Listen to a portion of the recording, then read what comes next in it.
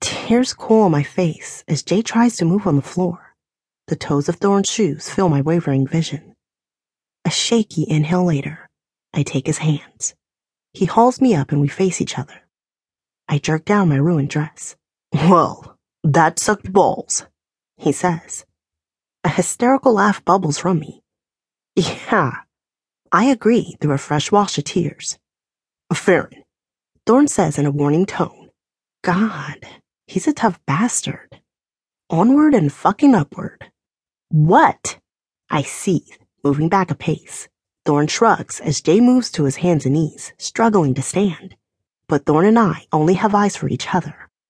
Orbital hate flows. "You had to know that Mick might wonder where you were taking off to, wearing those outfits," he says.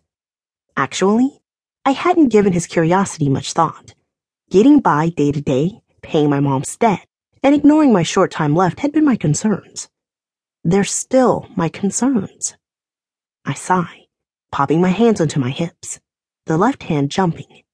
I let it fall into its routine. I know from experience it'll be useless for minutes.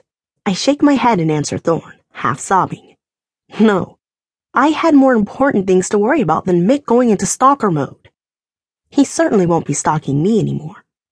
I cry harder, his face etched into my memory. The betrayal, the misery, the hate. Thorn puts a finger to his lips, swinging his eyeballs to Jay.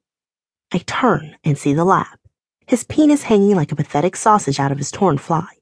I try to feel sympathy for the beating he received at Mick's hands, but Jay used me. He went one step past what we agreed to. I'm not feeling compassion right now. I'm not feeling much of anything. "Who the blue fuck was that?" he asked, wiping blood from his mouth. Thorn's brows pop as he cocks his head to the right. "Lunatic ex-boyfriend." Oh, God. I want to hide. "Well, he messed me up pretty good." His only open eye slides to me, assessing my reaction. I give a shaky laugh. "Yeah, I didn't know he knew I was here." "I don't want to pay," Jay says in a flat voice. "That was a finale I didn't need." My stomach falls. Mick has let me go in the worst way. The lap that was supposed to be my last, the way to rid my mom of debt, got what he wanted. I hold the wrist of my left hand to stop it shaking. "Listen, Jay," Thorn says in a soothing voice, his hand splayed away from his body, palms out. "It was the fluke of the fucking flukes. You wanted the girl. She did her part." Thorn's eyes flick over my dress, identifying the evidence easily. My guts churn. Jay crosses his arms, throws his jaw to the side, and spits out a mixture of saliva and blood. "If I pay, I want something more. I deserve it after that beatdown." Thorn and I look at each other, his eyes saying it doesn't hurt to hear the lap out. After all, it's worth $10,000. I look at the floor and try to breathe. My rage, loss, and frustration boil under my skin like a witch's cauldron. "I want a date with Farron." Jay points his battered jaw up, all defiance. He's combative and determined. I'm numb and emotionally bereft. My chin sinks, and I look at my toes peeking out of my high-heel stilettos. "Farron?" Thorn's justification whispers against my ear, tickling it. "We're getting off easy. You gotta know that." I think a little better of him for not forcing me, though I know I have no real choice.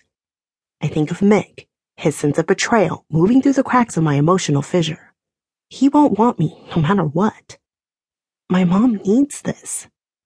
If I go on this date, I still don't ever have to do another lap. I slowly release hope of being with Mick in lieu of saving my mom.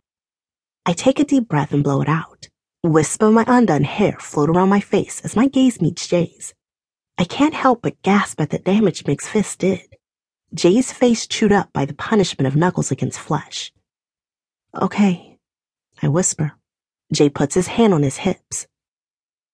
He cups a hand around his ear. I stare at him, too empty to hate him. But the part of me that's not dead does. "Yes," I hiss. My voice sounds like the crack of a whip. "Good," Jay replies. He looks at Thorn. "Then we have a deal. One date with Farron, then I pay." "I'm not gonna sleep with you," I say. They need to know that even if I have to do 4 weeks of polls, I'm not actually a prostitute.